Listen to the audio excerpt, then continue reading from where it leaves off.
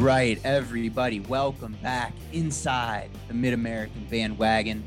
As always, I am your co-host, Zach Follador, steering this ship alongside my partner in crime, Sam Thillman. Episode 32 coming to you guys live. Sam, I know it's cold here in Pittsburgh. It's cold out in Indiana. How you doing, man? Suffering through it, to say the least. The weather, as you mentioned, hasn't been nice, but luckily I've still been able to watch some hoops. That still has been going along, and it's been fun to watch so far. Yeah, no, I agree with that. I always kind of say, like, I'm cool with winter until like the holidays pass. And then once we get into January and February, I'm over it. And hoops are about the only thing that gets me through this time of the year. And man, I tell you what, we got a lot going on here. A lot of canceled games this week in the MAC, a lot of postponed games. And we'll talk about that here in a minute. But, you know, we're only, we're about 3 weeks away, 3.5 weeks away from the start of the we're about a month away from the start of the men's and women's MAC basketball tournaments being hosted in Cleveland as usual. And Sam, there was some news that came out the other day about tickets for these events that I think surprised both of us a little bit. So this past weekend, as we all know, was the Super Bowl, and now next month is going to be the start of what the college basketball's biggest game, when the NCAA championship happens. But before that, we've got some conference tournament action, and the MAC recently announced that tickets will be on sale February 12th. So if you are listening to this on Friday, February 12th, the tickets will be on sale, so you can buy them. It does not say in the article on the Get Some Action how many they will be selling. It just says a limited number of tickets for Friday and Saturdays, both men and women's tournaments on March 11th and March 12th. So, Zach, I'm sure that's some good news for a lot of fans who want to go to the game, because last year we could not go to the game. Yeah, for sure. I think from a fan's perspective, it definitely is good news. I think when I say I'm surprised by this decision, that's not me saying that I think it's a bad decision. I think the NFL and some of these other professional sports leagues have proven that you can bring people into the stadiums and you can do it safely. I was just a little bit surprised by this because of the MAC's hard stance against fans in the stands for the most part, for football games, for basketball games as well. Now, I know that they've given some schools, or I know they've given their schools a little bit of leeway there to operate as they kind of see fit. For example, with you at Ball State, I know they've started to let students into the basketball games, the men's and the women's games. I know you've gone to a few games in person now. What's that experience been like? I mean, have they been like? How have they been seating you? Have you been spaced out? How have they been handling all that? It's quite interesting you bring that up, because it's basically an empty arena. It's the student section and the student sections. It's the cheerleaders in their own section to the right of us, the band, a couple sections, I think, to the left of us. So like 2 sections away. I believe like student athletes are in the section, like are around us, but they're still separated from us. So it's mostly an empty stadium beyond just the kids that are already on campus, the student athletes and the students, and the parents, of course. I should mention that as well. Yeah, sure. It's and I think the other part about this, when we were kind of chatting back and forth with James the other day about this too, I think the other part of it, the other reason that this doesn't surprise me, is the fact that the tournament is held in Cleveland. If you watch any NFL games this year, the Browns had fans in the stands. Down a couple hours south in Cincinnati, the Bengals had fans in the stands as well. So again, like you said, Sam, it doesn't say anything on here about what exactly the capacity is going to be. I would assume, based on protocols and looking at what some other leagues have done, I would assume it would be somewhere around 20 or 25% capacity. So you figure, I don't know, maybe they can get 3,000 or 4,000 people into Rocket Mortgage Fieldhouse there in Cleveland, and recoup a little bit of the money that's been lost over this past year. We know we've talked a lot about it during football season, how the lack of ticket revenue is tough for some of these programs and for the conference in general. So from a business perspective, I guess it's not too surprising that they would do it. And, I don't know. I think it's a great event, having the MAC tournament in Cleveland, and it's cool that some fans are going to be able to to get into the stands there. Now, the other part that Sam, that, you know, we were talking a little bit before we started recording here, is that there were a ton of postponed games this week, both on the men's side and the women's side. And something that you and I were talking about, and something that we wanted to discuss on the show here today, is how is the conference going to make up all of these games? I think, you know, the conference tournament starts March 10th. It's February 11th right now. So you have essentially 4 weeks to make all these games up. I mean, on the men's side, there were 4 additional games postponed this week. Ball State had 2, one from Central Michigan, one from Eastern Michigan. You have Western Michigan and Buffalo postponed, Buffalo and Central Michigan postponed.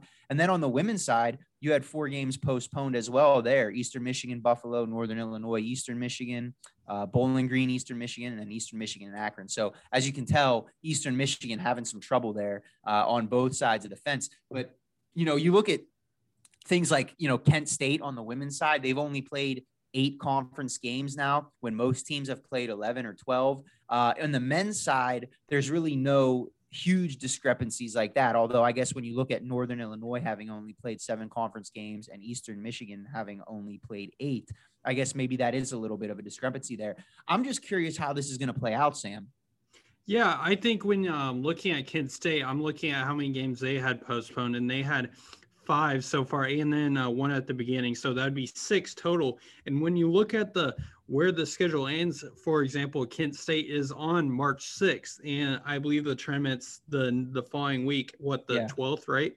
I think it starts the 10th is the first day. The 10th. So 4 days later. So you're either going to have to find days, example, like where you have 4 days in between Central Michigan, Central and Western, or 3 days in between Western Michigan and Northern Illinois, 4 days between Northern Illinois and Buffalo. And you're just going to have to either put games in or stop calling them postponed and just cancel them for the sake of it. Because saying postponed, if you can't find a date for it, it's just being canceled at that point. Yeah. Yeah. And you're exactly right. And on the men's side of things, you use the Kent State example for the women's side.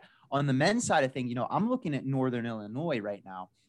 Northern Illinois, they've had their last 6 games postponed. They haven't played since they lost to Ball State on January 16th. So they're coming up on a month here where they haven't played a game. So they have 6 games to make up. Now, they're supposed to get back into action on Saturday against Kent State. But without having any of those games that were postponed, without having any of them rescheduled yet, their upcoming schedule is they play Kent on the 13th, and they have another game on the 16th, and another game on the 20th, and another game on the 23rd, another on the 27th, another on the 2nd, another on the 5th. So your schedule's already packed. You know, you're playing games every 3 days already. Unless they're going to reschedule these games and force these schools to do, like, you know, back-to-backs or something like they do in the NBA, which I think is highly unlikely. I don't see a scenario where every team in the conference gets to finish their full schedule and play every game this year. Yeah, I agree with you. And you have maybe one game between the 6th and the 10th that you can put for Kent State. But those 6 games, unless you want to do it a schedule where you're playing every other day, there's really no other way to do it. I think the conference should be realistic about calling it postponed and just say canceled, because let's be honest, I think where Eastern Michigan, and we don't know when Eastern Michigan's really coming back, because they're still having problems right now. So it could be for another 2-3 games. So at this point, maybe it'll come down to if the conference looks at it and says, hey, these 6 games for Kent State matter, but these 3 games for Eastern Michigan don't, because they're in the bottom of the conference. Maybe that's the situation they're looking at, because there's only 8 teams coming to the tournament, and win percentage is going to factor heavily into the standings this year. You're exactly right. And as much as it sounds terrible to say it that way, I don't know if there is another way to say it, where it's like, we got to prioritize these games for these teams that are in position to make the conference tournament. If, you know, Northern Illinois is sitting at 1-6, you know, obviously their games still matter, and their team, you know, the kids on the team, they want to play, but at a certain point, you know, there's only so much time. So like you said, you know, winning percentage is going to play a huge part here coming down the stretch. Going to be really interesting to see how this gets handled and how it plays out, because we've never had a situation like this in college basketball before, where you're going to have to go into a conference tournament or even go into the NCAA tournament and look at teams' records. Even, you're looking at, if you follow on ESPN, they have the bubble watch and stuff like that. And, there's a very real possibility that there are going to be Power 5 conference teams getting at-large bids to the NCAA tournament this year that have below 500 records, because their non-conference schedules were all but wiped out. Usually you're looking at 13 non-conference games. A lot of schools this year only got 3 or 4. So going to be a really interesting month in college basketball. And I know the NCAA tournament is the greatest sporting event in the world, and we're all looking forward to it. I think it might look a little bit different this year. And same with the conference tournaments. I don't know, Sam. I'm still looking forward to it, but it's going to be interesting. Yeah, I agree completely. I think, like you said, it's going to look different. Even with those limited number of fans, it's still going to not be the same as the conference tournaments we've seen in the past. Not going to be the same NCAA tournament, because I don't think, I could be wrong on this, Zach, but I don't think they're letting in fans at this point. I think they're trying to keep it like a bubble as they can. So March Madness may be somewhat like March Madness, but it's just not going to have the same feel to it. I agree. But after it got canceled last year, I'm excited for anything that they can give us. So we'll see what happens there. Real quickly, most of the show, the rest of the show is going to be basketball today, but real quickly, wanted to jump it over to the gridiron. We had some transfer news and football. We're not going to go through the whole transfer tracker again. That gets a little bit cumbersome. I feel like we've been talking about transfers so much in football lately. However, there was one notable transfer out of the conference here that we wanted to touch on, Sam. Yeah. So Kent State fans, you may not like the news, but you're kind of, I would say, all-star kicker in Matthew Trickett, who was, I believe, the 2019 MAC Special Teams Player of the Year, has decided, after putting his name in the transfer portal, decided to take his talents to Minnesota and join the former MAC coach himself at the Minnesota Gophers. Yeah, you hate to see someone like Matthew Trickett go. I mean, he's been so consistent for so long for the Golden Flashes. Can't fault him for wanting to get a little bit more exposure and go to a program in a larger conference. But man, I tell you what, he was a heck of a player for Kent State here for the last couple of years. In 2018 and 2019, he was the first team All MAC kicker. He was also the 2019 MAC Special Teams Player of the Year, and finished that year first in the entire FBS in converted field goals. That year, he made 29 field goals. He was 29 for 34. Overall, in his career at Kent State, 47 for 57 on field goals and 94 for 95 on extra points. Quite a career for Matthew Trickett. And like you said, I'm sure Kent State fans are going to be sad to hear him leaving. He's been quite a staple for them the last couple of years. And anyone that's been a fan of a football team that has poor special teams, you should know you don't take kickers for granted. A good kicker can really improve your team. So as a MAC fan, it's sad to see him walk out the door.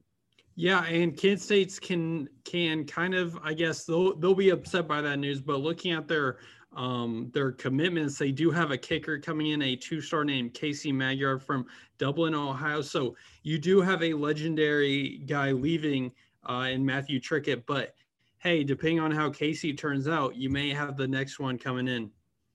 Yeah, we'll see. Those are some big shoes to fill for sure. Leaving a guy that, or following a guy, I should say, that leaves Kent State. He had 2 career game-winning field goals. He also hit 5 field goals in the Golden Flashes bowl victory over Utah State last year in the Frisco Bowl. So good luck to Matthew Trickett as he continues his college career at Minnesota.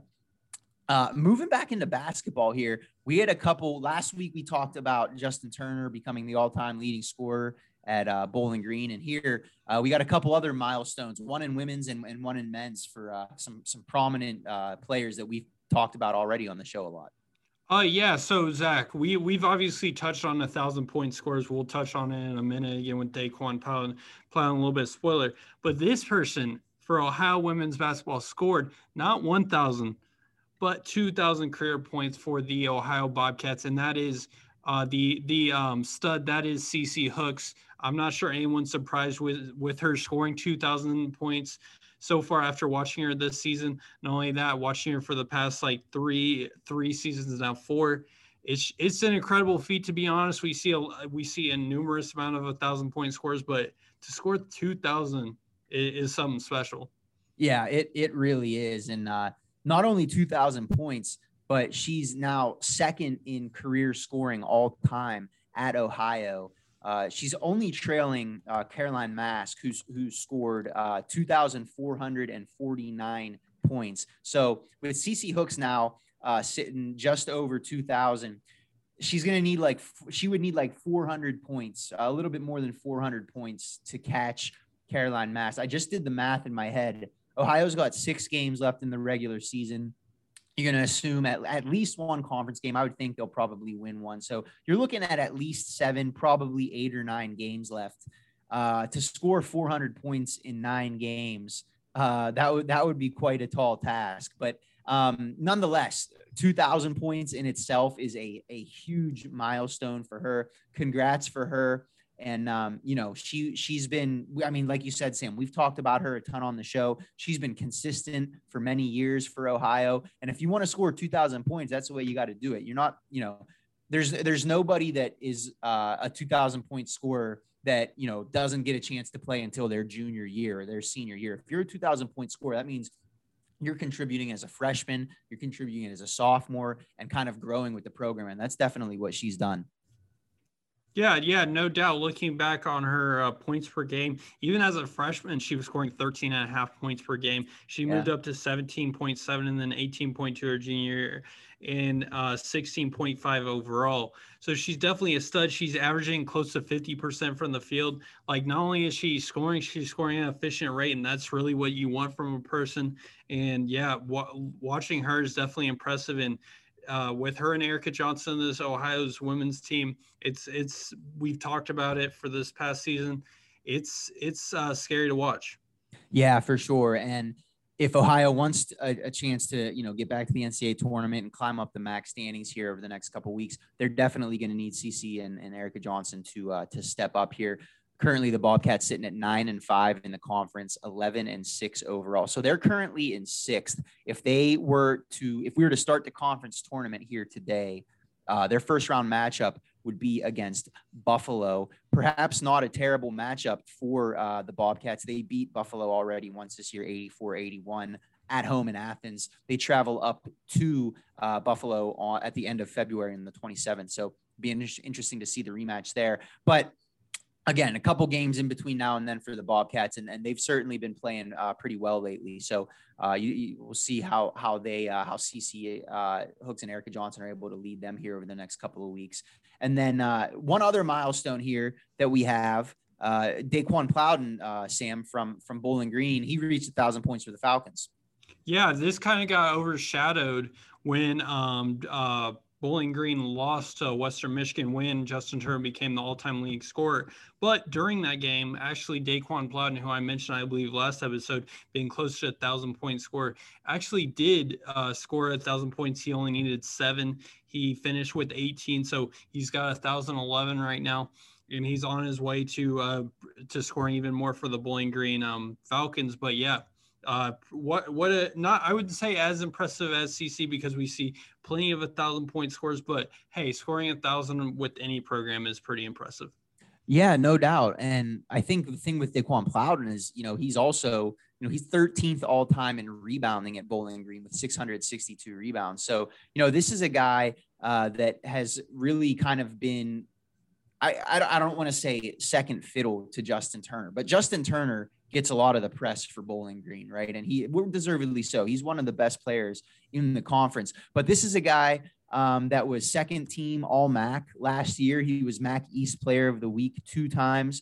He was third on the team in scoring last year. And, this is a guy that's been a consistent player, a very good player for Bowling Green, kind of under the radar. Like I said, doesn't get kind of the press that Justin Turner does, but he's still a guy that has really really acquitted himself well over his career at Bowling Green. It's another guy who's a 4th-year senior, And really, it's, you love to see someone like this who kind of just keeps his head down and doesn't, doesn't command a lot of attention, but he keeps his head down and works hard. And you like to see him get to a milestone like this.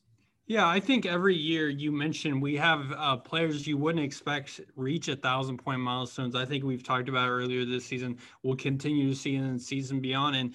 And Daquan Plowden's like many of the MAC stars who doesn't get the press they rightfully deserve, but he gets the job done. He fits his role well, and I think that's what's special about each of these teams is they have players that are willing to fit their role and really put aside their ego for what's better of the team. I think it's special. Shout out to Daquan Plowden for finally hitting that milestone. He definitely deserves it. And yeah, it's rightfully impressive. Yeah, no, it is. And, I'm on his page on the Bowling Green's website right now. Did not realize he was a Philly boy from Philadelphia. A lot of good high school basketball players have come out of Philly. So, best of luck to him moving forward, for his sake and for the Falcons' sake. Hopefully they can turn things around here in the next couple of weeks heading into the conference tournament. We'll talk about that a little bit here, a little bit more in a couple minutes. But once again, congrats to CC Hooks. Congrats to Daquan Plowden. Certainly huge milestones there for both of them. Sam, let's go ahead and move into the Twitter question this week. Thank you to all of our fans who responded this week. And Sam, I like the question you put out there this week. It was a bold take that you have for the rest of basketball season. I thought we got some great responses. Our first one at Zip60, Danny Meatball said, Zips MAC tourney champs plus 1 win in the NCAA tournament. Heard it here first, folks.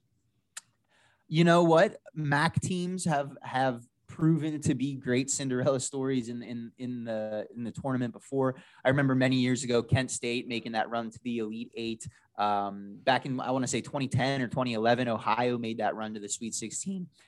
I mean, if Lauren Christian Jackson and Bryce Atkins and Ali and those guys are playing at a high level, the Zips could certainly knock someone off if they're hitting their shots and the way they've been playing lately.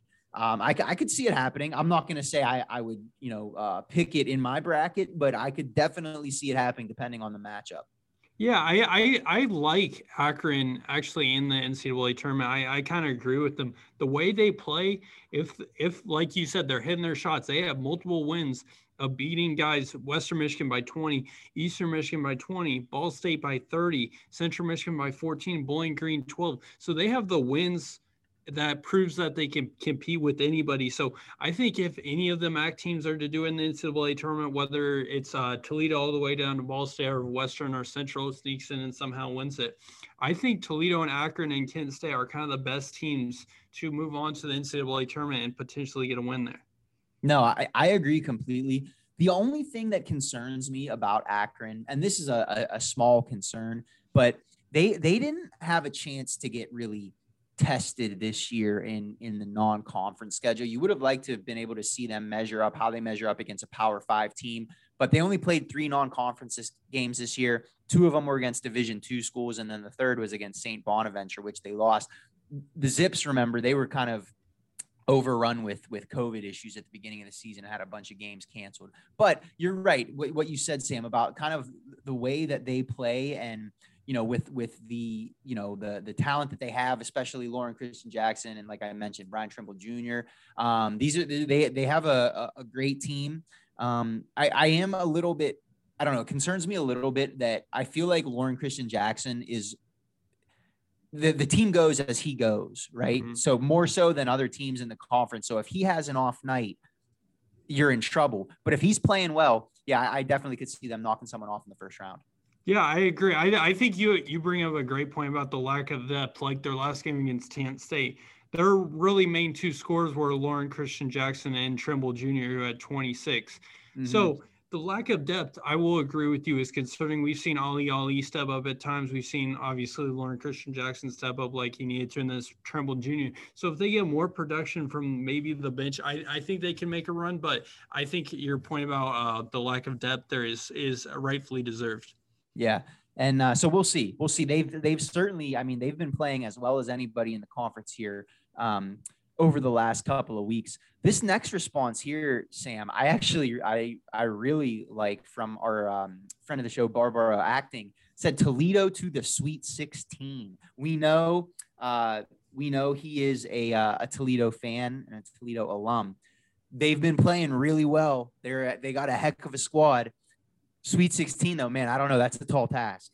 Yeah, I like we said, we knew Toledo was going to have one of those games that they had against Ball State where their shots weren't hitting. I was at that game. They had plenty of open shots that they could have hit. It just didn't go down. And I think Toledo fans have to be happy with what they're at. But Sweet 16, I think if any team can get at least 2 wins, it's definitely Toledo. But at the same time, it's definitely a bold take, that's for sure. Yeah. I think they have the best chance out of anybody is what I'm saying. I just don't know if they can get it done. I can see them as a round of 32 team, but to say they're a Sweet 16 team as good as they are, that's kind of risky. Yeah, I agree with that completely, Sam. And the thing that Toledo does have going for them is that they're kind of the opposite of Akron in the sense of this team has depth. This team has 5 guys on their squad averaging over 12 points a game. All of your starters can basically score and get you a bucket whenever you need one. And then Kashawn Saunders coming off the bench as the 6th man, kind of, he's another guy that he only averaged 7.5 a game, but he can score for you. Here's the thing that worries me about Toledo is that they're so guard driven, and there's nothing wrong with that. But if you look, their top 2 rebounders, I should say Ryan Rollins, who's a guard, is their second rebounder. But then 2 and 3, Cedric Milner and Shumate are your starting big men. And Milner is only 6'6", Shumate's 6'7". You go up against a Power 5 team. Let's say you get past the first round and you go up against a Power 5 team in the second round. Chances are you're going to be facing some big bodies there, and you're going to have to defend in the paint. You're going to have to rebound well. And I think that might be where Toledo struggles a little bit. Yeah, I agree. I think I have a little bit of a different opinion on their struggles. And I think from watching that Toledo Ball State game, it seems like they're too dependent on that 3-point shot. They shot 32 threes, only made 7 of them, and they shot 67 total attempts from the field. When your shot's not falling, it's not falling. And at some point, you just got to say, hey, we're not hitting 3-point shots. And I get you want to get your team rolling, and if you hit 1, you may hit 2, and then you may hit 3 and get your team going. But at some point, you gotta stop being content with shooting outside shots and get to the paint and be aggressive, because one of these teams, like you said, is going to have a big man and is going to cause some foul issues for your team. And you're going to need to be able to match that and to just be content with shooting threes. Yeah, like that's obviously what you want to do in this kind of era of basketball. But at some point, you got to say, hey, it's not falling. We're shooting 21% from 3. We got to get some free throws, because they shot a nice percentage, 60 of 19. If they wouldn't have been so content to take mid-range and 3-point shots, I think they could have beaten Ball State.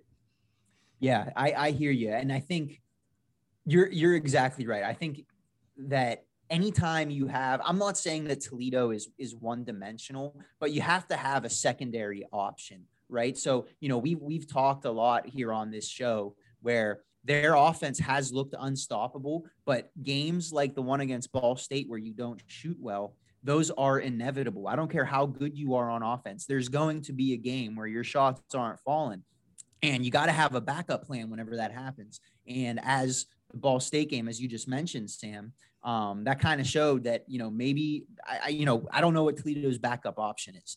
And so we'll see. Now, if they're hitting their shots, yes, I could see them going to the Sweet 16 and knocking a few teams off. You figure, I don't know. I would assume at this point they're probably going to be maybe an 11 seed. So that would mean you're probably knocking off a 6 seed in the first round, and then playing a 3 seed in round 2. Certainly, it's not outside of the realm of possibility. We'll have to see, though. They'll have to be firing on all cylinders when it gets to that point. Yeah, I agree. And then our last response here from our friends over at the College Sports Connection podcast, Alex and AJ, another bold take here that I really like, said getting 2 teams into the NCAA tournament, the MAC will this year, on the men's side. Now, Sam, I think the only way I could see this happening is if Toledo doesn't lose another game in the rest of the regular season, and then they get knocked off in the championship game of the conference tournament. I think that would have to be, if that's what's going to happen. I think Toledo's the only team in the conference that even comes close to having an at-large profile. Yeah, I agree. Like, I've seen bracketology where Toledo has been put as a 12 seed. So I think that's the only, like you said, I think that's the only way possibility where they don't lose. I would say not even any game, because obviously you're going to lose, I would say 1 to 2 left. Yeah. So I would say 1 to 2, get to the championship, and then I would say some other team knocks off, whether it's 2 through 8. So whether that's Akron or Ball State to Bowling Green to Miami, Ohio, Buffalo, Ohio State, or Kent State, one of those teams has to win, and Toledo has to make the championship. Otherwise, that's reaching a little bit. Yeah, it is. And, I just looked up, the new criteria that the NCAA is using this year, the NCAA net rankings is kind of, that metric that they use for, for giving out at large bids. And Toledo currently sitting at 60th in the net rankings, which definitely, I would say if you're at 60, you're right there. I mean, you're in the conversation of the bubble. I mean, you look at the teams around Toledo, Oregon, Stanford, Memphis, UConn. Those are certainly some other teams that we've seen and heard in bubble talk. So it's not outside of the realm of possibility, but the Toledo, they'd have to play really well here down the stretch and not slip up at all. And while we're looking I agree. While I'm looking at net rankings, if you're listening to this NCAA selection committee, my guys at Penn State, they might be 7-9, but we're 31st in the net, hardest strength of schedule in the country. So I got to make my pitch there. I don't blame you. I think that was, am I missing any responses there, Sam? I think that was all of them. No, I think that was all of them. Good stuff. So thank you guys as always for the interaction there on Twitter. We always really enjoy that. Anything else you wanted to cover in the news or the Twitter segment here, Sam? I don't think so. I think we covered it all. If you have any here, I'll make this claim because we mentioned the Daquan Plowden news. If you have any news that you want to see featured on this podcast or anything, just hit us up. Send us it on our DMs, the link to the article or whatever, so we can look at it. Because honestly, it's hard to keep up with everything that's going on the MAC, and sometimes we miss 1 or 2 things. So yeah, just hit us up on Twitter if you want any news featured. It's a great point, Sam. A great idea. And I can't believe we hadn't thought about that before. So kudos to you there. Let's go ahead and move over to finish out the show here with some basketball talk. Like we mentioned at the beginning, we're a month away from the conference tournament here. So I wanted to kind of kick off this segment, the basketball segment of let's just take a look at the standings, both on the men's side and the women's side. See what we're looking at right now, see what we're dealing with, and what the matchups would be in the first round if we were to start the conference tournaments here today. Let's see here. Let's start on the women's side here. One thing that I am still continued to be impressed by is the performance of Bowling Green. They're sitting at the top of the conference in 11-3. I saw a tweet from Jordan Strack today, who is the sports director at WTOL in Toledo. And he mentioned, I didn't realize this, but Bowling Green on the women's side, they were picked 11th in the preseason poll here in the conference. And here they sit at 11-3, 15-4 overall. They're currently in first place. Kent State in second, Buffalo in third, tied with Northern Illinois. They're both sitting at 8-3. Central Michigan at 5, Ohio at 6, Eastern Michigan at 7, and Ball State at 8. So we're looking at a potential 1-8 matchup here, Sam, of Bowling Green and Ball State, but only 3.5 games separate them. So we've talked a lot about the parity on the women's side, and that has maintained. That's still the case. Yeah, I think the interesting matchup that I'm looking forward to is probably Buffalo, Ohio. I think the most interesting matchup or most closest matchup will be Buffalo versus Ohio. I really like that matchup. We mentioned Ohio earlier with the news of CC Hook scoring 2,000 points. I think that could be a really fun matchup if those standings hold.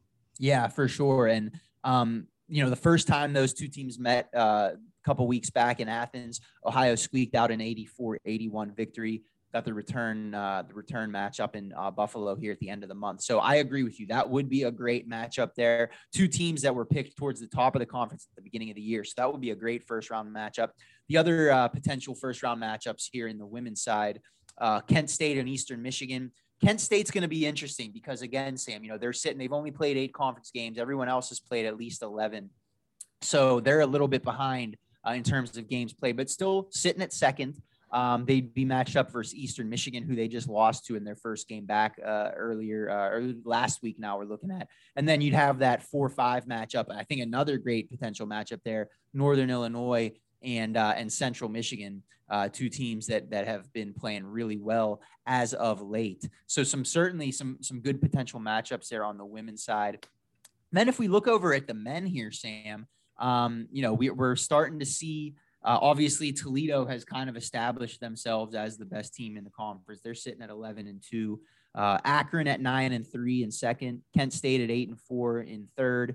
Ohio at 7-4. Buffalo at 6-4. Miami at 5-5.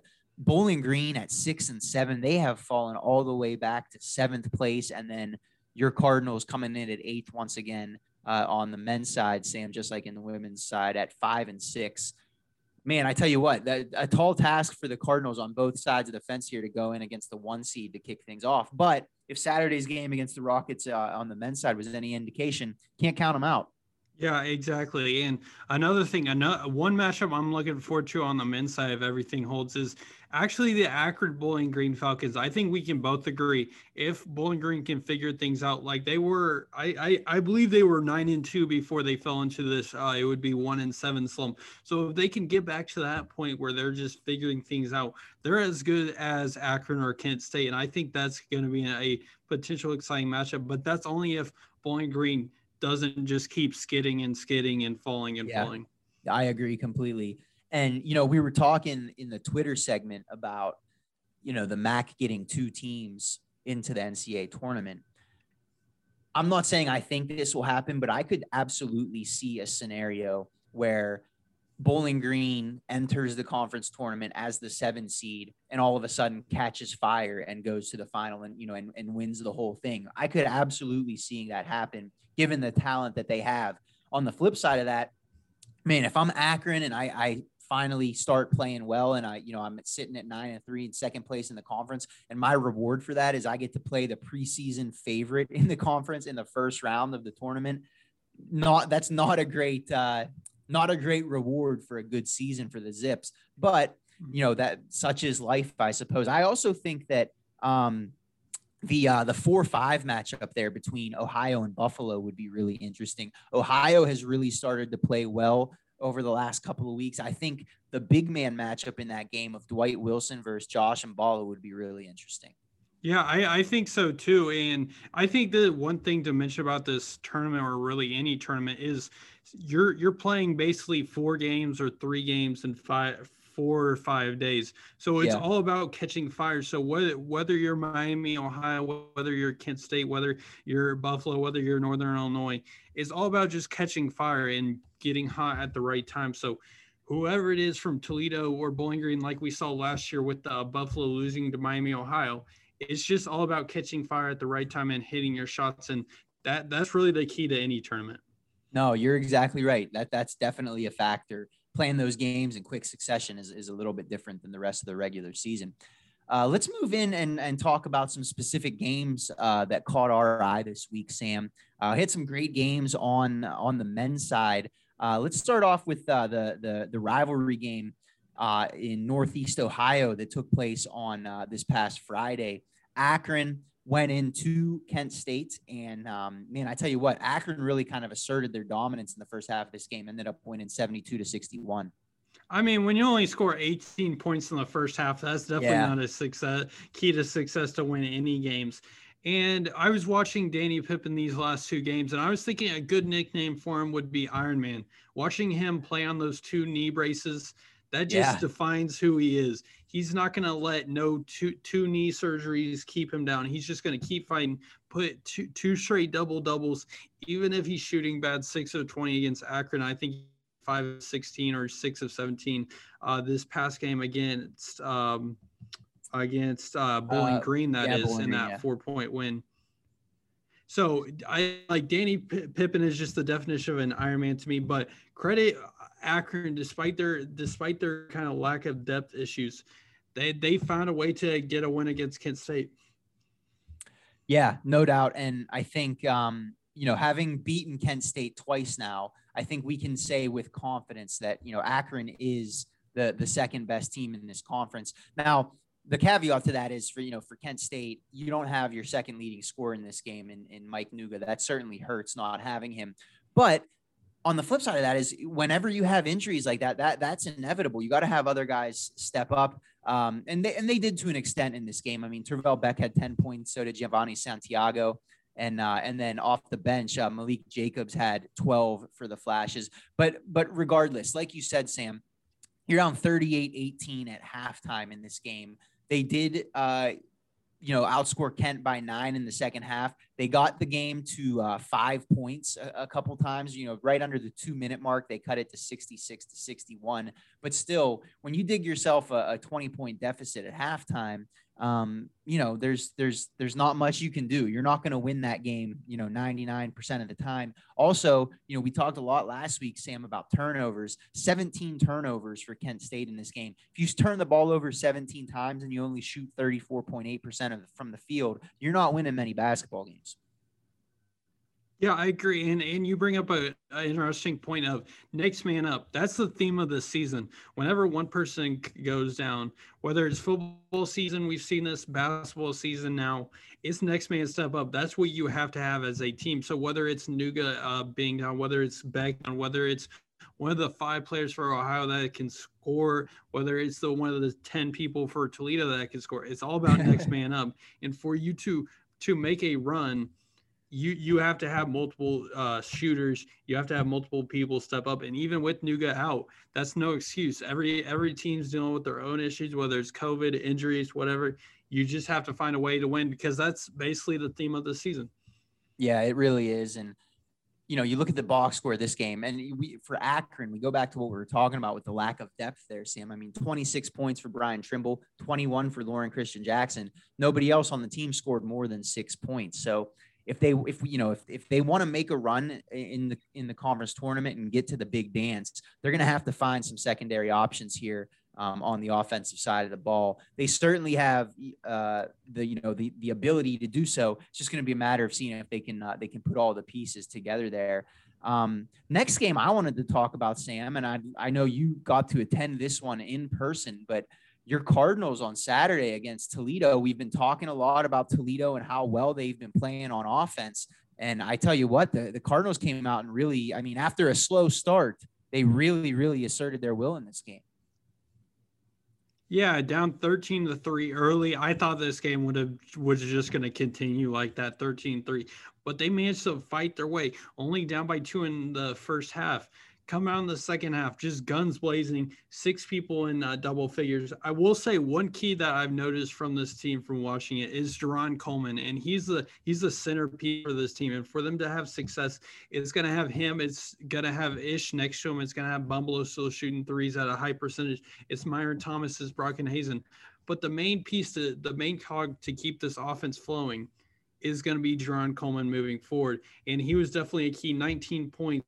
9 rebounds, and I'll talk about him later in my player of the week. But like for this offense, without him, they just look terrible without him. But it just click when he's out there on the floor. Yeah, you're right, and I think in the Ball State games that I've seen this year, there has been a notable difference for them, especially offensively, since Jerron Coleman came back from that injury. When he wasn't available and wasn't playing at the beginning of the year. One thing that I wanted to ask you, Sam, being that you were at the game, I got to see a little bit. I watched a little bit of the first half, but whenever Ball State really caught fire and took the lead and kind of pulled away in this game, I wasn't able to see that part. Toledo shot 32.8% from the field, 21.9% from 3, only 7 for 32 from 3. Did you get the sense watching this game, was it just a day where Toledo was getting good shots and they weren't falling, or did you feel like Ball State defensively had a really good game plan that shut them down? I think Toledo found in a group where they were finding good shots, but they were just settling. Like I said earlier, they just were depending on it, not just the three, but just the mid-range shot. They weren't really trying to be aggressive because 60 and 19, you think that's a lot of free throws. They could have had a heck of a lot more. Yeah. Those refs were a lot of technicals. They definitely could have had a lot more free throws, but they were just settling for the open shot because that's their identity. I watched them. They would come down the floor. Aaron Jackson would pop a three. Ball State would get the rebound and then go back on the other side of the court. So Toledo was just, I think, selling too much where they just weren't hitting their shots. Now, if they would have been in the groove hitting their shots, I think they would have won. But I think they could have easily won this by not just shooting threes, not just chucking up threes, because you have multiple people who are shooting 1 for 6, 1 for 6, 1 for 4, 0 for 3, and 2 for 8 from the three. Yeah, certainly. And, the other thing that I brought up earlier when we were talking about Toledo and my concerns for Toledo was I mentioned, the rebounding and who's going to step up under the boards for the Rockets. And I think when you look at the box score of this game, Ball State wins the rebounding battle 50-39. That's exactly what I was talking about there is like you mentioned, when you're a jump shooting team, if you're not hitting your shots on a particular day, you got to be able to get some offensive rebounds and turn those into second chance points. And I don't know if Toledo is going to be able to do that. If they have another game like this where they shoot, under 35% from the field and they're not hitting their threes, I'm not sure that they're going to have an answer in that regard and be able to get offensive rebounds and second chance points. Yeah, I agree. And Ball State's a team that shouldn't be winning the rebound battle. They just haven't all season. Yeah. Toledo should be winning that battle 9 times out of 10. Maybe it's because of their lack of size with their biggest guy being Shoemate. But that's really no excuse. Ball State's biggest guy, I think, is Brockton Hazen, who's like 6'7", 6 in the starting lineup. And you should not be letting him when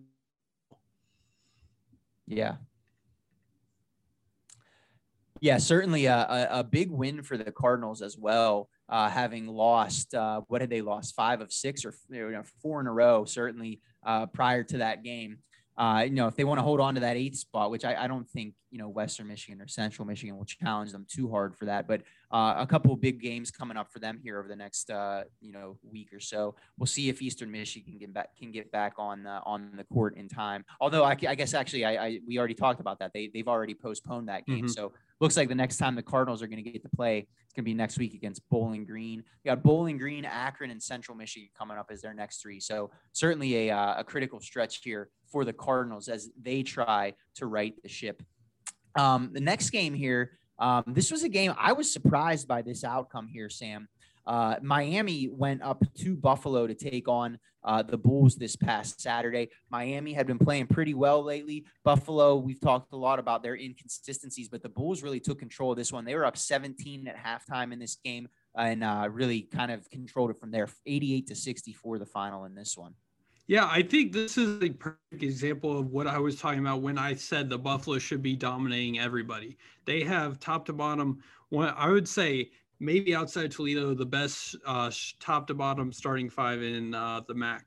And these past, I would say even 3 games dating back to the game against Ohio where they lost by 1, they're starting to turn around a corner ever since we were really critical of them after losing games to Bowling Green, losing games to Kent State. Buffalo shouldn't be that team. I think these past 3 games where they got a 20-point win against Ball State, now a back-to-back 20-point win with Miami, Ohio, and they have their next 2 games canceled, unfortunately, so we won't get a watch against Western Michigan or Central Michigan. But they're slowly starting to turn a corner, and maybe this break, and then they're going to play Eastern Michigan. Maybe this break is going to do even better things for Buffalo because if they can reach their potential coming into the MAC tournament, maybe they're only a 5-6 seed come tournament time. That's going to be a scary Bulls team. No, it really is. You're exactly right. The thing I like about this team, and especially when you look at this game, you mentioned earlier a couple minutes ago, Sam, kind of like the next man up mentality here, right? Where for Buffalo, you've got 4 great players in your starting lineup. You got Jonathan Williams, Josh Mballa, Javon Graves, Ronaldo Segu, but those guys aren't going to be able to carry you every game. So when you look at this box score from this game and watching the game, you have A guy like David Skogman coming off the bench, 16 points and 11 rebounds. You have a guy like Trevon Fagan coming off the bench, 14 points for him, 6 for 8 from the field. These are two guys that on the season, Skogman's averaging 7 minutes a game, Fagan's averaging 10 minutes a game, and neither of them is averaging more than 4 points. So the fact that they have these guys on the bench that haven't been asked to do a lot this year, but are capable of coming in and producing, I think that bodes well for the Bulls moving forward. Because again, we talked a little bit about how Akron has had a lack of bench production and some of these other teams as well. I think that might be a big reason why the Bulls have started to play a little bit better here over the last few weeks. Yeah, I agree. I think that's an issue we mentioned where they were just so starter dependent earlier in the season that it was hurting them. So maybe they figured out that, hey, let's get some bench production. Let's give these guys some more minutes to kind of switch things around, because not only do you need your starters to score, but you need your bench to score as well. And moving over to Miami, Ohio, last 2 games, a game against Kent, which you lost by now, and now a 20-point loss against Buffalo. We talked about how Miami rattled off 3 straight wins, and now they've lost 3 of their past 4. It's looking like they're hot and cold coming out of Miami. Yeah, you're right. And I think the thing that concerns me a little bit if I'm Miami is that it seems almost as if the conference has kind of figured them out, right? Day Grant, Mekhi Larry, and Delonte Brown, those are your 3 big scorers from Miami. And in this game, I mean, Day Grant, he had 18 points, but Mekhi Larry, only 12 points, only 4 for 10 from the field. And Delonte Brown, 4 points, only 2 for 8 from the field. So that concerns me a little bit if I'm Miami. Also, the fact you got out rebounded here, 42-31. I'm not going to hold that against them too much. I mean, Buffalo is 4th in the entire country in rebounds per game at 42.6. But yeah, I think the thing with Miami that concerns me a little bit is that they really seem to struggle to score sometimes. You look at this game, only, 64 points in this game, 68 in their last loss against Kent State before that.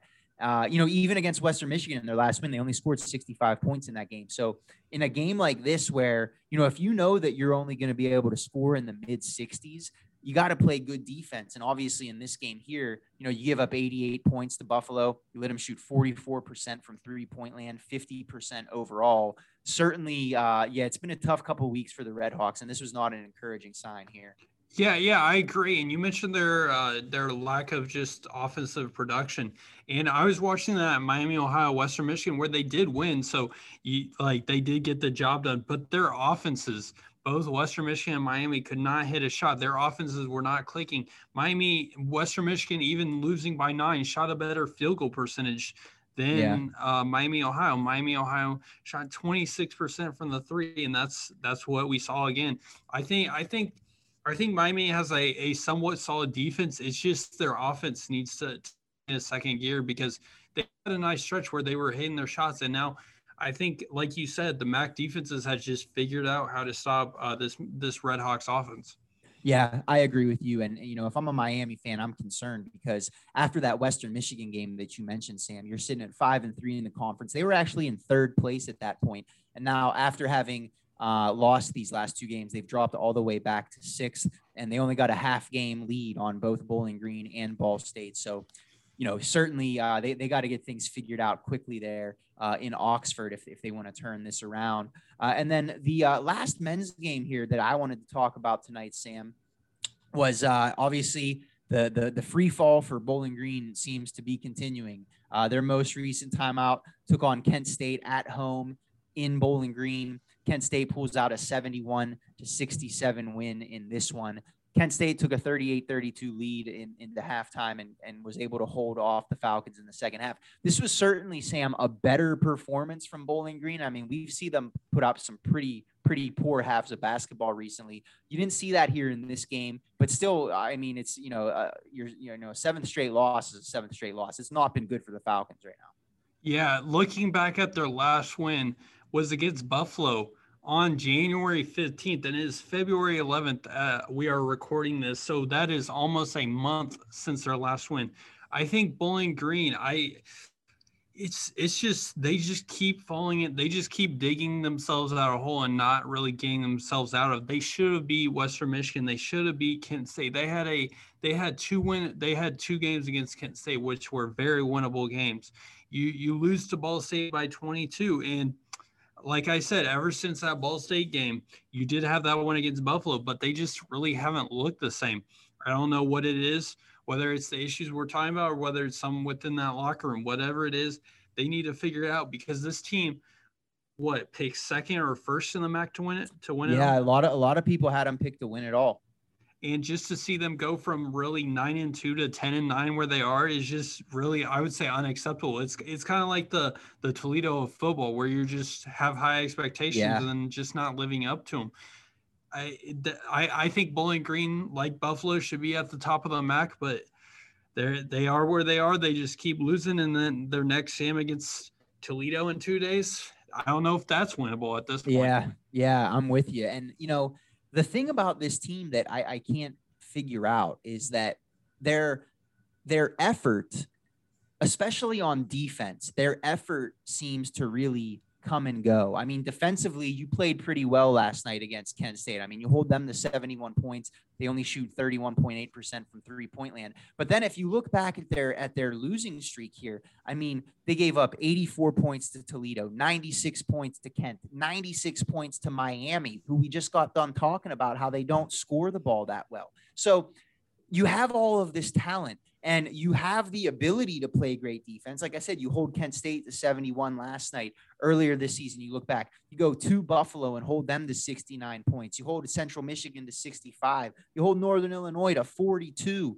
You have the ability to defend the ball. You have the ability to play great defense. So these games where they give up 96 to Miami and Kent State and 84 to Toledo, I don't understand where there's some kind of disconnect there between the team and the coaching staff or something, because I don't understand how you can have such a wide range of results defensively. Yeah, I really don't know it either, but I do see a concerning thing. And as good as Justin Turner is, I think he's just kind of leveling off. He was so great for so long, especially last season.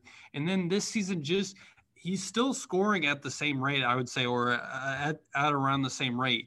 But he's taking a lot more shots and I think taking a worse efficiency. So I think he's taking the ball in his hands way too much. Like this game, he shot 19 of his team's 65 shots. That's almost a third of your shots.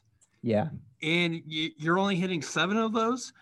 If you want to put the team on your back, you're going to at least hit at least half of those.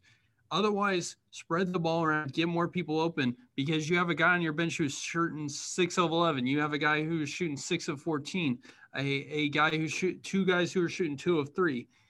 If those guys are hitting their shots as good as Justin Turner is, I just don't think he can force things like he did last season. He shot 1 for 7 from 3.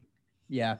I think when I watched Bowling Green recently, it seems to me that Justin Turner, it seems to me like he's putting a lot of pressure on himself and that he's pressing a little bit. And to your point of what you said a couple minutes ago, Sam, is, his shot attempts are up. He's taken 16.4 shots a game right now, which is more than he's taken in his career. Even, last year, he was averaging he was under like 14 and a half shots a game. So he's averaging almost 2 additional shots per game right now. Now he does also have a career high in assists per game this year at 4.9, but I still think your point stands is that, like you said, taking 19 shots in this game where your shot isn't necessarily following, especially from 3-point land where you're 1 for 7. I think in a game like that, that's where you would hope that he would start to defer and get other guys involved. He did have 5 assists in this game, but I think I agree with your overall point of like, he seems like he's pressing a little bit, like he's trying to do too much. And sometimes, guys of his talent level, they can fall into that trap where they think they can do everything, because a lot of times they can, but when things aren't working, they start to kind of take more onto their shoulders, and that doesn't always end well. Yeah, I agree. I agree. So certainly, Bowling Green, it's been quite a free fall they've been in here over the last, month and a half or so. They have a couple chances here over the next few weeks to right the ship. Sam, you mentioned this weekend a huge game for them coming as Toledo comes into Bowling Green for the return matchup. Toledo, I'm sorry, this game's at Toledo. I apologize. The first one was at Bowling Green. And that one did not end well for the Falcons, where they gave up 84 points and ended up losing that one 84 to 66. So certainly a huge game on Saturday coming up for the Falcons. And we'll talk a little bit here in a few minutes about the games that we're looking forward to this week. Let's jump over to the women's side, Sam. Here, there were a couple great games this week on the women's side. We've talked a little bit about how the Bowling Green men's team has been in a little bit of a free fall. The women's team, though, for the Falcons has been quite the opposite. They're sitting at 11-3 in the conference right now. And, they have won 7 of 8 games. Another nice win for them over Ohio this past week, 69-53. They beat the Bobcats. Yeah, they had 2 really nice wins this week. You mentioned the 16-point win against Ohio, then a point win against Kent State. Really, really solid effort from Bowling Green. Unlike the men's team, they're kind of like opposite. They're really finding their stride at the right time, 7 of 8, while Bowling Green's men's team is less 6 in a row at this point, 5 in a row at this point, where the deal is. Really great effort from Bowling Green, limiting Ohio limiting Ohio to 53 total points in the game on 34% shooting, 18.5 3-point percentage. And when your offense really isn't going, what's the next best thing? Holding your opponents to really a low percentage and low points, and that's what they did, even if their offense wasn't clicking.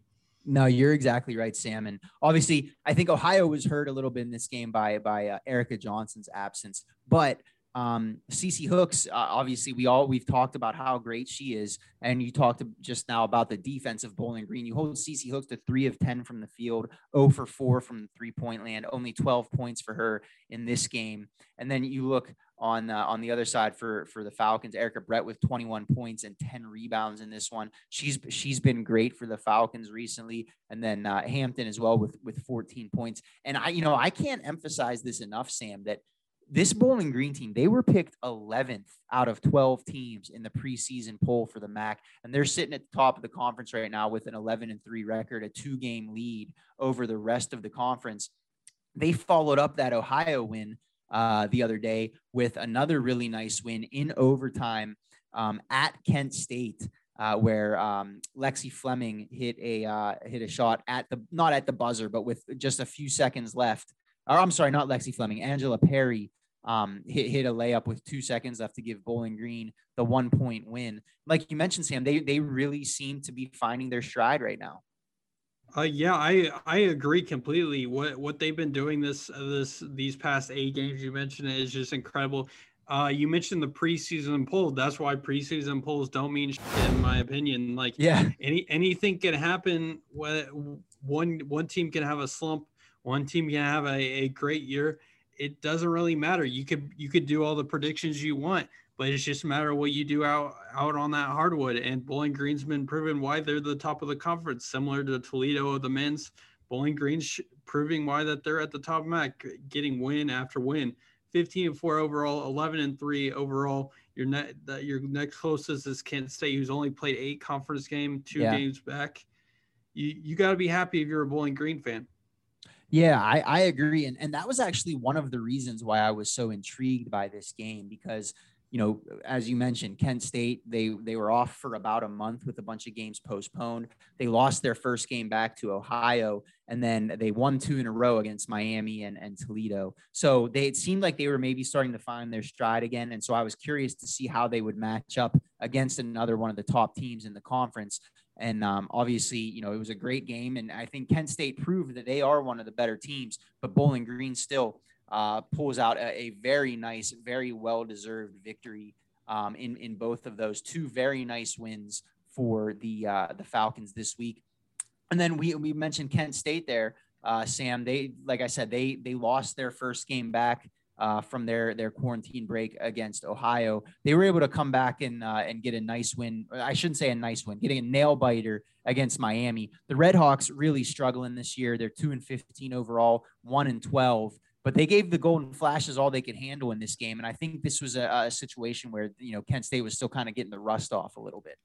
Yeah, this is a game that was a should be win for Kent State, even with the month win in. And they almost let Miami, Ohio, and more specifically, I should say Peyton Scott in this game, more than they should have. Peyton Scott having 34 points, which if you're doing your math out, Miami, Ohio scored 69 points. So that's basically half of your points right there in one person. Yeah. She shot 14 of 25 from the field, 2 of 6 from 3. Really a great effort. And Kent State, this was a game you needed to win. You had a loss later in the week against Bowling Green. This was a game you needed to win. They did get the win, but I think it's a lot closer than what people wanted. Yeah, I agree. And again, I think you could probably attribute that to at least partially to knocking some rust off. And getting back into the swing of things. So, but Kent State here, even after the loss to Bowling Green, they still find themselves in a pretty good position. And I think, when you look again at this Miami game, you got to take, a win is a win at this point. I don't think anyone's going to complain too much. You didn't play quite as well as you would have liked for sure, but still nonetheless, a nice game. Neela Blackford led the way for the Golden Flashes, 23 and 10 there, a nice double for her. And then you also had Lindsay Thal with a nice game for the Golden Flashes, 17 points for her, 3 for 4 from 3-point land. Kent State here has some opportunities over the next couple of weeks to get some momentum and get some confidence moving into the conference tournament. Big game for them at Central Michigan on Saturday. Certainly would be interesting to watch that one. And then the last women's game I wanted to talk about here this week, Sam, another one in Muncie, kind of a battle between two of those teams in the middle of the conference there, Ball State and Northern Illinois. The Huskies came into town and kind of got some separation in the third quarter. The Cardinals came back a little bit in the fourth, but Huskies were able to pull this one out 78-74. I think this is a game where it was basically a mirror matchup. You have each team, Northern Illinois having Shelby Coker, who's just having a phenomenal season. She scored 34 points in the game. She's averaging over 20 points a game in the season. And then you have Ball State with Ashlyn Brown, who scored 28 points. She's having an incredible season, and no one else. Both these teams don't really have the depth to compete with the other team. So it was basically a mirror matchup. They shot almost identical from the field, 46% and 51%, 28 for 60 and 29 for 56. And then 10 for 10 for free throws, 12 for 16 for free throws. This matchup was as close as you could ask for. I would like to see this if this could be a potential in-seed or conference tournament matchup, because this game would be fun to watch. Yeah, I agree with you. And I think, it's certainly a great performance in this one from both Shelby Coker and Ashlyn Brown. One thing that you look at this box score, one thing that's crazy to me, Northern Illinois wins the rebounding battle in this game, 36-26. First of all, for Ball State, you go a 40-minute basketball game and you only get 26 rebounds. That's pretty crazy to me. The even crazier thing, though, is that of those 26 rebounds, Ashlyn Brown got 15 of them. So the rest of the team only with 11 rebounds. She's got to have some help underneath the basket there. I don't think that's not a very sustainable way to play. The fact that they were still able to almost win this game, I think is a tribute to Brown and how well she played. 28 points, 15 rebounds. It didn't seem like she had much help in this one, though. Yeah, I agree. Like the rebounding battle you mentioned, I didn't even notice that 15 of them going to Ashlyn Brown. You definitely have to have help. But when you don't have size like Ball State does, it's kind of hard. And Ashlyn Brown's their entire offense and really entire team, I would say at this point. You do have outside shooters, but you definitely need more help than just Ashlyn Brown. And for Northern Illinois, you need more help than just Shelby Coker, because as good as these players are, you can't just have one person carrying your entire team. Yeah, for sure. And Northern Illinois, we've talked about them here a little bit over the last few weeks. They've really turned it on since the middle of January. They've now won. They're on their second 4-game winning streak. They've won 8 of 9 now, dating back their last lost to Toledo a couple weeks ago, and they lost to Michigan State in the non-conference before that. So the Huskies really playing well right now. And for Ball State, not all hope is lost. You're 7-6. You're sitting in 8th in the conference right now, but you're only a game and a half back of second place, and 2 games. I'm sorry, a game and a half back of second place here. So certainly. We string together a couple victories here for the Cardinals, and they can certainly climb up the standings a little bit. We've talked a lot about how much parity there is and how much, there's such little separation from those teams in the middle of the conference that, the Cardinals still have some opportunities left. Sam, let's move into our performances of the week here. We'll start on the men's side. What was kind of the standout performance for you this week? I'm going to my Ball State Cardinals for the first time this year, and I'm going with Deron Coleman. Like I said, entire offense, when he's not there, the offense just looks out of sorts. 19.9 win and a must-needed huge win against Toledo. Only Toledo's one of 3, I think, losses they have on the season. He everything for this Ball State offense. They struggled without him the rest of the season while he was coming back from that injury. And hopefully he can continue to stay on the floor for Ball State's success moving forward. Yeah, he strikes me as one of those guys that, he might not be like the most eye-popping athletically. He might not be the first guy that you notice when you watch Ball State play, but there's a noticeable difference especially on offense, on the flow of their offense. Whenever he is on the floor, he does seem to make them offensively, at least, a much better, much more balanced team. And you can certainly see he was, if I'm not mistaken, he was the freshman of the year in the conference last year, right? He was, yes. Yeah. So you can certainly see why. I mean, he's talented. He's got a good size for a guard. He can get to the rim. Certainly fun to watch, and certainly a fun performance from him on Saturday against the Rockets. I went with my men's performance of the week this week. I went with Brian Trimble from Akron, who had a career night in their rivalry win over Kent State this past Friday. 26 points from the field, which was a career high for him. 8 for 11 from the field overall, 7 for 10 from 3-point land, shooting just over 40% from 3-point land this year. That's good for 8th in the conference. He's certainly been a nice pickup for John Gross there in Akron, and a nice compliment to Lauren Christian Jackson. This is a guy who spent his first 2 years at St. John's out in New York City, and decided to transfer to be a little bit closer to home. Certainly, though, he's been a nice pickup for the Zips. And, we talked about kind of their lack of depth. He's one of their 2 guys on the team who you always feel like can get you a bucket. Yeah, I think this season for Akron was always going to be a struggle, knowing you lost a couple of key pieces on that roster from a season ago. So they need people like Brian Trimble, like Ali, like we mentioned, to step up, because as good as Lauren Christian Jackson, like we mentioned, depth is definitely what you need, such as Toledo, such as Ohio. You need these guys to step up that normally wouldn't, because as good as Lauren Christian Jackson is, he just can't do it all. Yeah, I agree with you completely on that, Sam. Let's look at the women's side here. What was the kind of standout performance of the week for you in women's? Last week I went with Katie Shumate, a brother of the Toledo Shumate. This week I went with her counterpart, Neela Blackford, 23 points, 15 points, 23 points for last 3 games for Katie. They're slowly getting their groove back after their month absence, or 3-week absence for Kent State. And she's been one of those keys. She's been unstoppable, 3 straight games of above 10 points, and 2 of the last 3 scoring 20-plus points. She's definitely key to be stepping up, and to have 2 scores like they do with Katie Shumate and Neela Blackford is a good sign.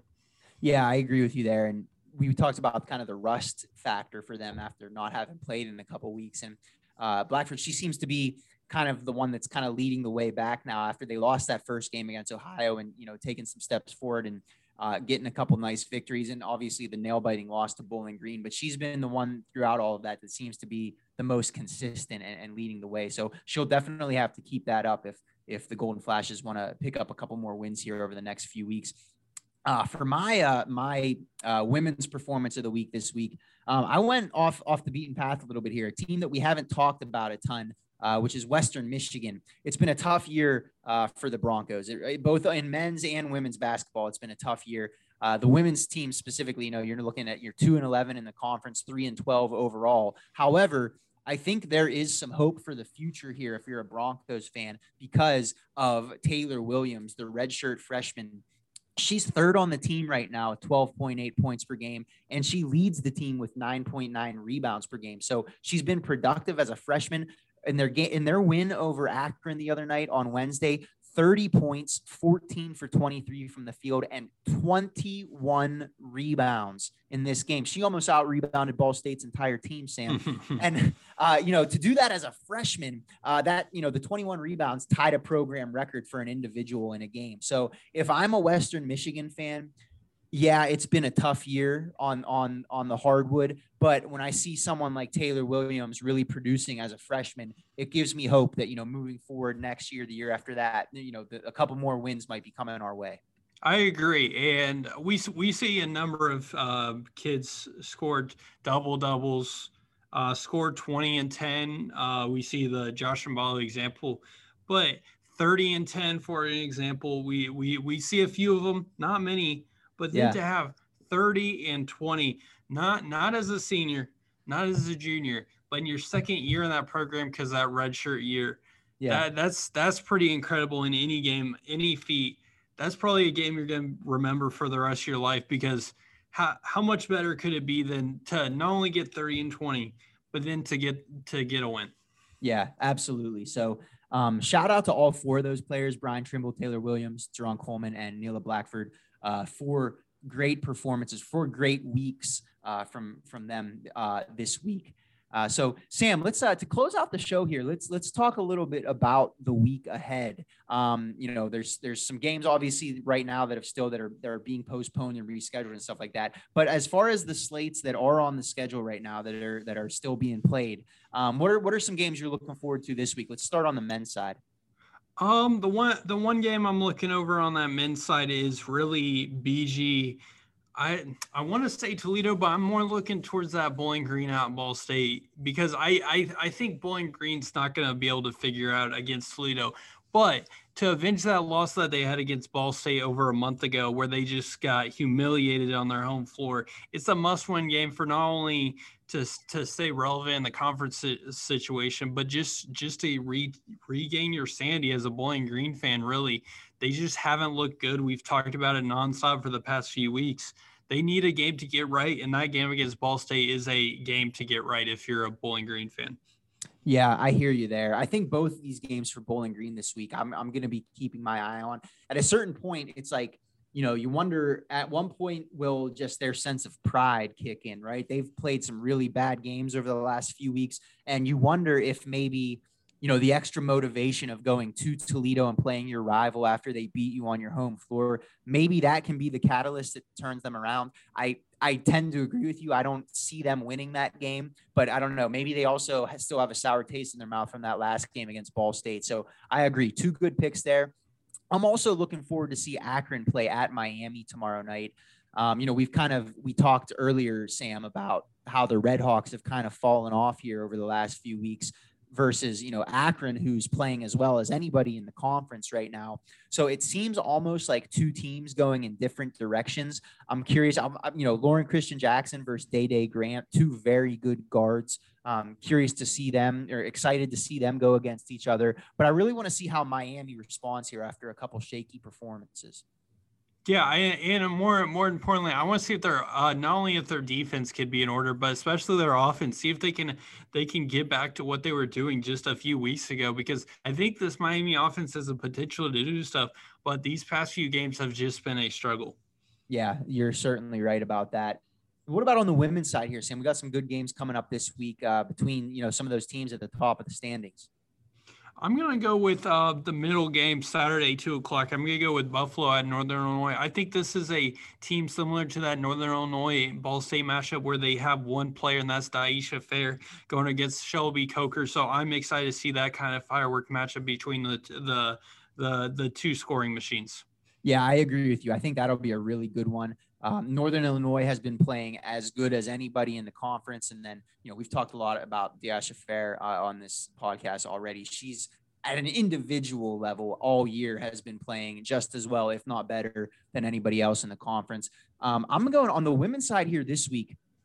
I'm going to be paying attention to both Central Michigan games. They got two big games this week. You got Kent coming in to Mount Pleasant on Saturday at 1:00, and then you follow that up with a trip down to Bowling Green on Wednesday at 7. Central Michigan is a team that was picked at the top of the conference in the preseason polls. They're currently sitting at 5th. They're 10-4 in the conference. They're fifth overall, but only one game back of Bowling Green in first. So if they want to make a move and get back up to that top spot, this is going to be a really big week for them, especially that game going to Bowling Green on Wednesday night. Obviously, Kent's right, ahead of them too at sitting at 6-2. So I'm really curious to see how the Chippewas respond this week. If they can get 2 victories here and go into next week sitting at 12-4, I'd like to think that they'll probably be at the top of the conference, depending on how some other things, kind of other things fall. And as it stands right now, they've won 5 of 6, so they seem like they're starting to peak at the right time. Yeah, that Central Michigan game against Bowling Green game is going to be big. We mentioned Bowling Green earlier, just being hot at the right time. If Central Michigan can not only get a game against Kent State, but especially this Bowling Green team, that'll be huge not only for the standings, but for their confidence, really, because they're sitting in the middle of the pack right now, and that win could vault you a couple places. Yeah, you're right about that, Sam. You're right about that. So certainly some good stuff on the hardwood in the week ahead here in the MAC. It's been a great season so far, coming down to the home stretch. Got a couple weeks left before the conference tournament, so we'll continue to update you guys on how the standings look and potential matchups for the conference tournament. I think that's going to about wrap it up for us here today. Sam, any final thoughts? Anything good for the good of the people? I don't think that. I think that about wraps it up. I don't think there's anything to add. Good stuff. Well, as always, folks, thank you for stopping by and listening this week. We appreciate the support. For Sam Thillman, I am Zach Follador. This has been another episode of the Mid-American Bandwagon Podcast. We'll talk to you guys next week.